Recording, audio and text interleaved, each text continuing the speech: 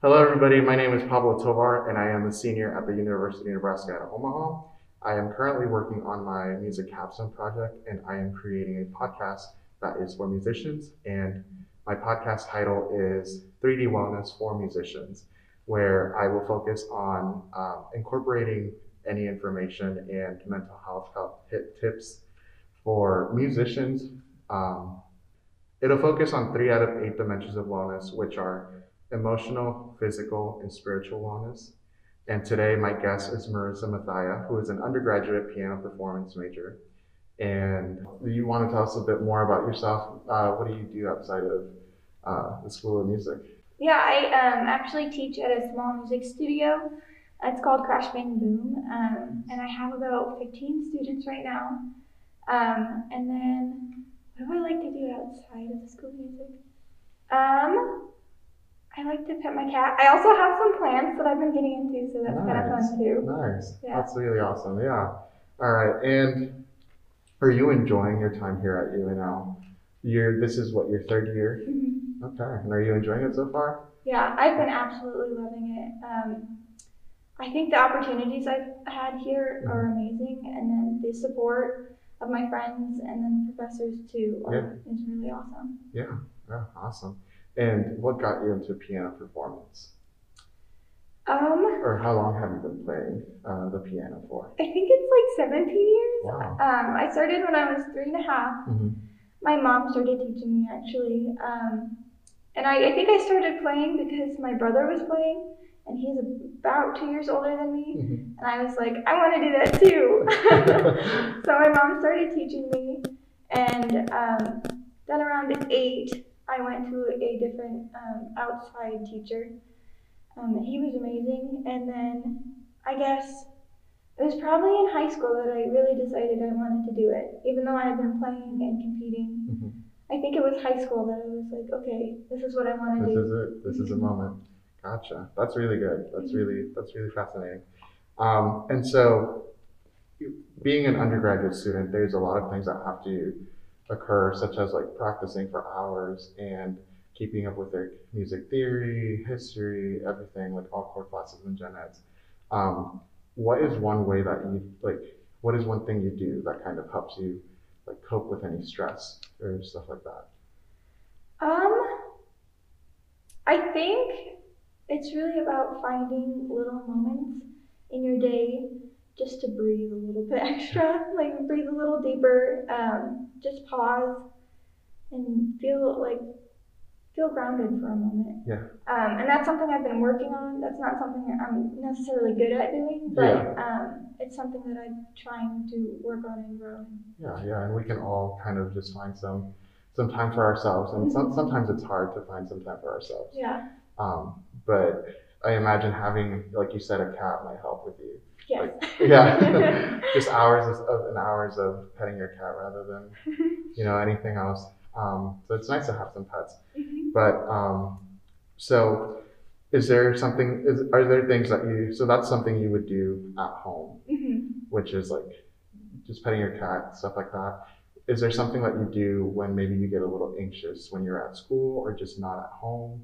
Like, is there something like a coping mechanism that you use or stuff like that? For me personally, I when I hyperventilate or not hyperventilate, when I get super anxious, I kind of just pat myself and I'm just like kind of like here doing this for a while and take some deep breaths. Yeah. But that's because I can't be at home just on my weighted blanket. Right. So is there something that you do when you're just not at home? And this is more something I've learned recently, but I do usually if I'm like in public, you can't do too much stuff, but like I'll do some deep breathing, but with counts. So I breathe in for 4, I hold for 4, and then breathe out for 8. Yeah. So the exhale is longer than your inhale. Your inhale. And that I think has really helped, especially when like my heart rate is really fast because I'm anxious. That tends to help. And then if I'm in like a practice room or can like go somewhere, sometimes when I put my feet up the wall and then breathe, that's really relaxing. Really, really, yeah. And I can imagine just like hours on end, just in a practice room trying to get everything worked out and memorized and stuff like that. So I can just imagine like how that all that's going. Mhm. And then you just had your junior recital for your Yeah. piano. Yeah, your junior piano recital. That's amazing. Congrats. Thank you. What was the most stressful thing that you think was just there for you? Like what's one thing that kind of just like stuck to you that you were just like anxious about? Or was there one to begin with? Yes, I think my biggest struggle leading up to the recital was knowing that I have been dealing with a lot of anxiety and not being sure where my mental headspace would be. Mm-hmm. Because I felt prepared with the music, but mentally I didn't feel super confident like the whole time leading up to the recital. So it like came and went. Like some days I'd be like, okay, this is so exciting, I'm Yeah. ready to do this. Yeah. But then the next I was like, I don't know, Yeah. I'm really stressed Like about what? this. Yeah. Like how is that all gonna turn out? Mhm. Yeah. Yeah. And what were some things that you did did you see the same as like petting your cat and just kind of doing those little like exercises in the practice room? So I think that's kind of what I did like 2 or 3 weeks before. Mm-hmm. But this week I made it an effort to actually make time for myself. Yeah. Because the last couple of weeks had been so crazy. Just like my days were from start to finish really, really packed. And so this week I was like, okay, you have to not do that this Yeah. week. You have to make sure that you get like 8 hours of sleep every night. Mm-hmm. Don't drink too much caffeine. Yeah, that's I made the that's a mistake struggle on for Monday, me. and I was like, oh. Yeah, that's a struggle for me. Sometimes I don't even realize how much caffeine I have. Mhm. Like sometimes at the end of the day, I'll be like, oh, I drank this coffee in the morning. Mhm. I might have had this energy drink during the day. I had my pre-workout, which has a lot of Right. caffeine. And then I realize it when I can't go to sleep or when I'm just like super jittery for no reason. But yeah, I don't realize my caffeine intake until way later, until it's too late. So yeah, that's something to really take care of. Yes. And so I actually got a haircut, Oh yeah. which is something that I hadn't done for like months. Yeah.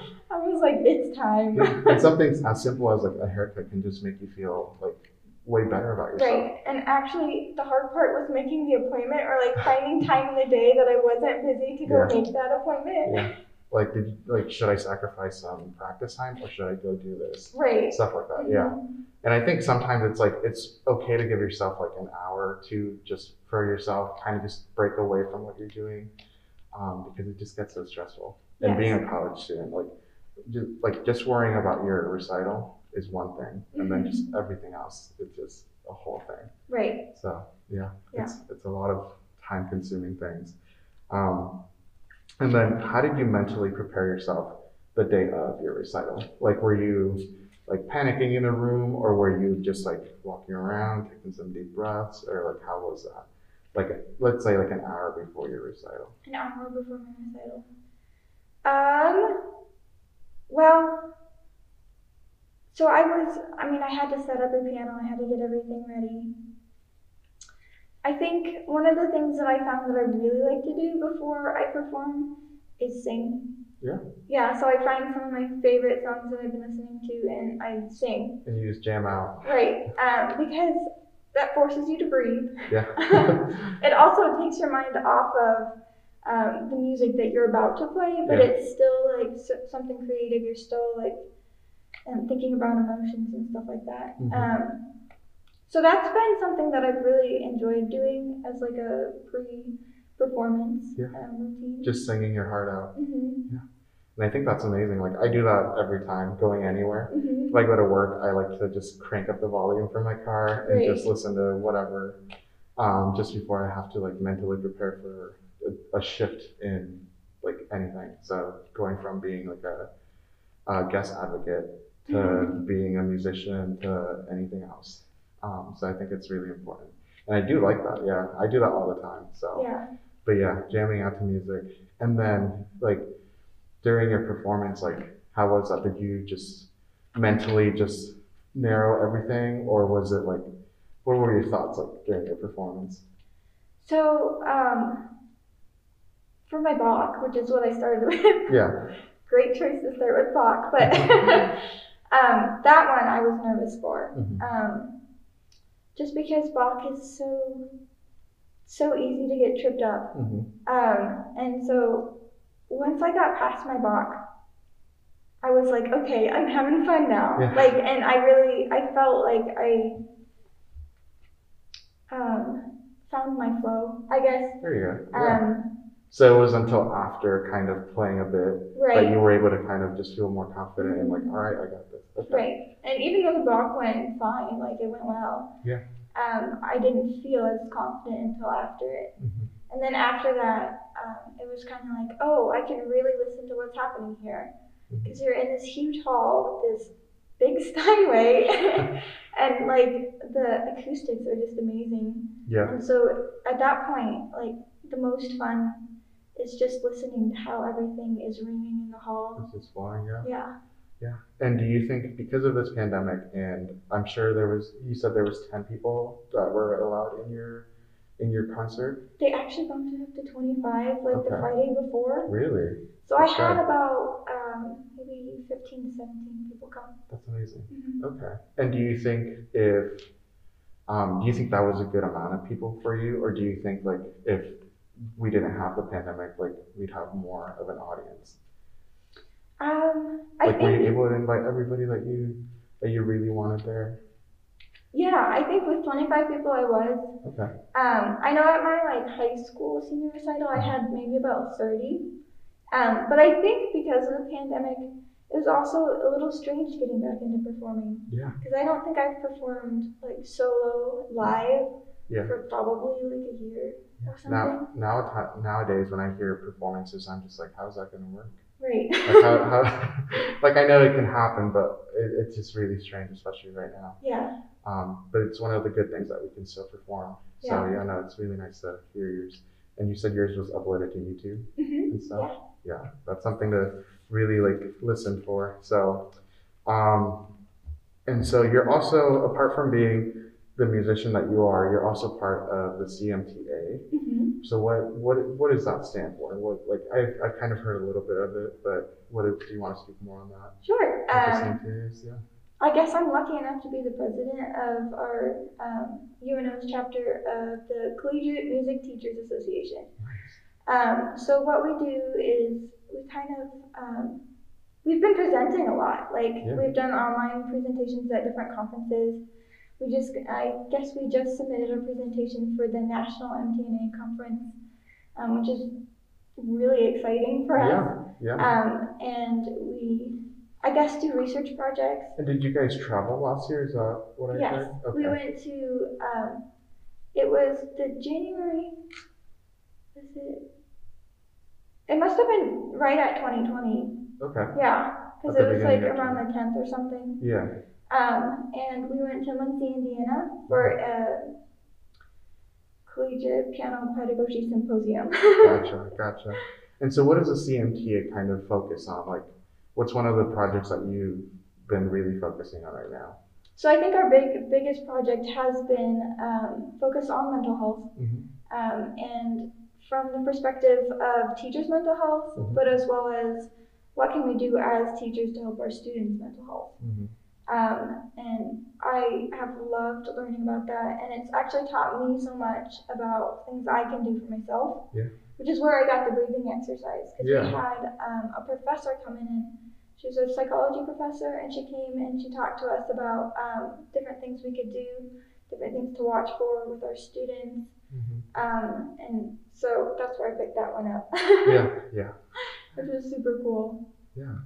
And like one of the things that I think people forget is that like apart from being like an educator and teaching music, you also have to teach like different life perspectives to mm-hmm. students, not really just music all the time. Right. And so it's really important to kind of focus on those students' mental health as well, mm-hmm. which I think professors here at UNO do really well. And I've had the pleasure of talking with a lot of professors about different scenarios and different mm-hmm. situations, and it's all been obviously things can't be perfect and just resolved instantly, but there was a lot of effort put into a lot of the things. Mm-hmm. So again, as an educator, like it's really important to also focus on those things. Right. But yeah, no, that's a really good thing that you like a project that you guys were focusing on, and that's really important. So, so what were like? Is there any other projects that you are working on right now, or like, is that like still one of the big ones that you're focusing on? So we've been exploring a couple different options for new projects, but we haven't really set anything in stone yet. Gotcha. So that's been one of our biggest projects. And then I feel like we had one before that, but I can't quite remember. hmm We've done a fundraising concert as well, but I think the mental health has been the biggest one. And because we took two different perspectives on it, that was kind of two different projects of research. The student and the teacher perspective, yeah. Yeah. But I think together it's been just a really big learning experience because as teachers, to be able to teach really well, you have to first take care of your own mental health. And so that was a really big one because at that time I was realizing that I had anxiety, like an issue with that. And so it was just kind of eye-opening, like many people deal with this. Yeah, like I'm not alone in this struggle. And I think one of the like things at the beginning or before you even start realizing more about yourself is that like there's way more other people that are also struggling and like you're not alone. Right. So even if the other person is, you know, kind of going through it, you can also be their friend and kind of be there for them and kind of help each other, like cope with both of your anxiety. But yeah, no, that's one of the big realizations and like one of the main things for emotional wellness is that it's kind of being able to take your what you're going through and then kind of changing it and kind of just flipping it to like a better perspective. So you kind of have to go through it. I believe in the whole I believe in it gets worse before it gets better. And so you kind of have to go through it sometimes to then just flip it and then it's a whole new perspective. And you look at certain people, certain things that you do every day differently. And I think that's a beautiful thing. Yeah. So it's nice that you know, you realize that, I mean, you realize that you had anxiety, but also you realize that like, you know, there's more people that are in the same boat and we're all here to kind of help each other. Yeah. It's really a learning experience because once you kind of open up like and really take a look at yourself, then you're able to be a better friend to people. You're able to be a better teacher. Exactly. And a better student because then you're able to communicate those things with your. So I had to like talk to my professors about that a little bit. Like sometimes I struggle with anxiety in my lessons, and that's what's happening. It's not that I'm just getting frustrated or that I'm not trying. Sometimes it really is like I'm having a high anxiety day, and it's just really hard to play this for you right now. And have you ever had those? Well, have you ever had days where you're in both of those positions where you'll be in a lesson and you're the student, and then you'll also have a student and then you're the teacher at that moment in the same day that like you might have like high anxiety. Absolutely. Have you ever been in had one of those days? Yeah. And how is that for you? Because you're going through both perspectives and you kind of have to kind of maintain and like you know be able to be successful in both, like both being taught and teaching. Yes. So I think it's definitely harder to be the student because I think when I go and I teach, I love it, and it's very enjoyable, and I love being able to help my students with that too. Because I know I've seen some of them struggle with anxiety, or some of them just have really bad days, and it's easier for me to be there for somebody than it is to sometimes take care of myself. And that's something I'm definitely working on. So. But having both of those, like I assume it's just not easy. Right. To you know, you have to really to take criticism, to give criticism, make sure that you don't overstep anything with like just because I'm super anxious today doesn't mean I should let it out on my poor student. Right. Someone who like, you know, might not have any recognition of whatever is going on or like don't even know what anxiety or mental health really is. So yeah, it's a really tricky thing to do. And that's kind of where, as a teacher, you kind of have to put up some, I guess they're personal boundaries, but just like knowing that you have to put aside your own issues or problems while you're teaching, because you're trying to create a safe space for your student so they can feel like they can learn their best and they can express anything they need to express. Yeah. And is there any like self-growth, or like do you read anything, like any books? Do you read anything on self-growth or at all? I haven't so much. I'm not a huge reader. Neither am I. I mean, I tend to read a few things, and I tend to, from here and there, kind of get into like certain books. But yeah, no, I don't really pick up a book just for fun most of the time. But I think the biggest thing I've done for there is go to therapy. Yeah, and that's a good thing. Yeah. I started therapy. I think it was last semester, and it's been really great. That's awesome. Yeah. That's great. That's great, actually. And is there a role model that you have that kind of, you take in any advice or anything like that from? Is there a role model that you have right now? Yeah, I think actually Dr. Garcia has been a pretty big role model for me, because I've been able to open up to him about my anxieties, and he's been really such a good listener. Yeah. And he gives such good advice that I always am like, okay, I think he understands, and he definitely has given me so much grace. Yeah, through this whole process, and I think he understands some anxiety struggles as well, because I mean, during this pandemic, it's been absolutely crazy. Yeah, and again, we all realize who kind of goes through it as we find out more about ourselves. Yeah. And for those of you listening, Dr. Garcia is the director of the School of Music here at UNL, and so that's somebody who is able to open their doors for anybody. And I think he's always great and just able to he's able to just meet with you anytime. Yeah. And he's very open and always makes sure that every student has an opportunity to just go in. Yes. So that's a really great thing that you're able to open up to him. And this can, again, I think bringing up that, being aware of that if one student is going through it, I think they're able to kind of talk about it as a faculty to kind of address it to, everybody else. Yeah. And I think that's why the faculty here at the School of Music it's just successful with bonding with students, because they kind of understand, they're able to relate with students, and they're able to just get feedback from every student. So so I think it's a great thing. Yeah. And was he is he the one that kind of helped you and or encouraged you to go to therapy, or was that more like I need to do this, I need to go? I think it was more. I think my family a little bit, because most of my family has struggled with some anxiety or depression over the years. So it wasn't a surprise that I was struggling with it too, because it can be somewhat genetic. But I think it was actually my boyfriend. Okay. It was so interesting. I had always, with a lot of my relationships and friendships in the past, I'd always been the person that people come to, and the person to give advice and help try to fix things a little bit.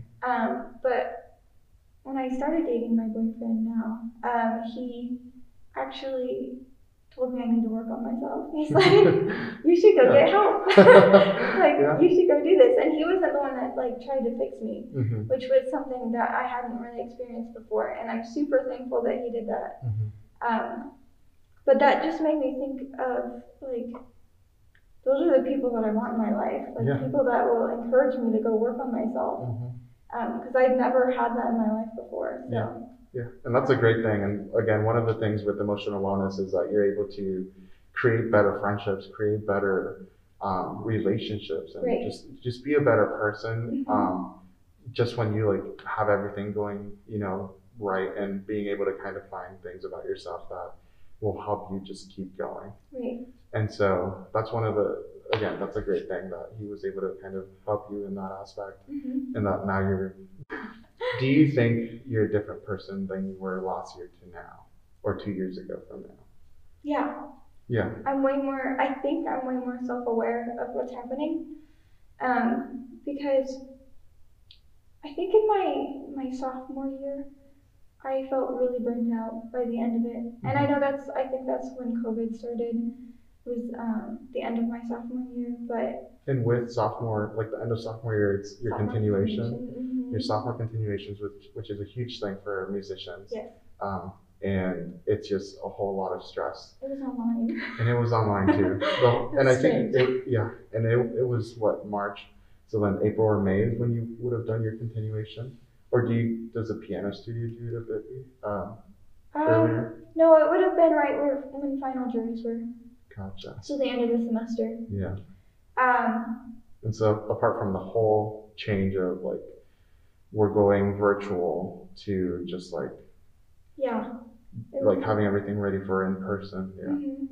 And I think that's when I think that semester and maybe the semester before is when my anxiety had really picked up, and it was affecting a lot of different things.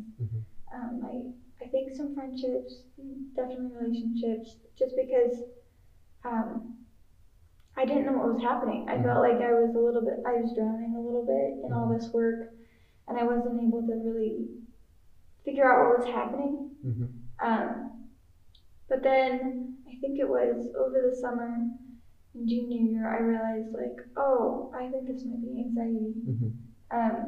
And sometimes that looks a little like depression, but I think it for me is more anxiety based. And so I think that's where it all kind of started in this process and growth for myself.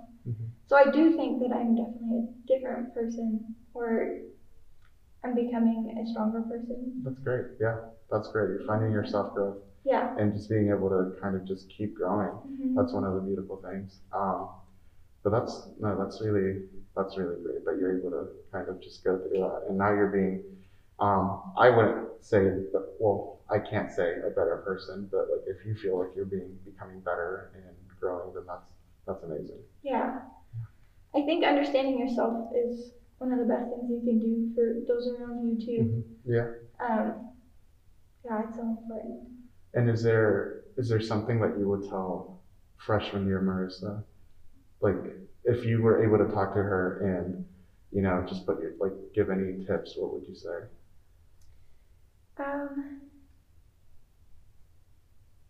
Learning to say no is okay. Yeah. I've always been somewhat of a people pleaser. Yeah. So it's really hard to say no sometimes. Whether that's maybe a school thing, or sometimes people are asking you to hang out and you really need the time for yourself. Yeah. But I think lately I've been learning to actually take time for yourself, which sometimes includes saying no to somebody. Yeah, exactly. Which is hard to do. And I've struggled with that, where people friends want to hang out and they want to socialize. Right. And it sounds like so much fun at that moment, but then realizing afterwards, like, oh, I missed an assignment, or I should have, given myself more time to finish this homework rather than crunching it at like an hour before midnight when it's due. So yeah, learning to say no, I think, is a great thing. Yeah. And it's something that I've struggled with so much. Yeah. Just having to say no and it's an okay thing to say no. Right. So. It's really not the end of the world, and people aren't gonna really be mad at you for saying that. Yeah. And it's creating that time for yourself as well.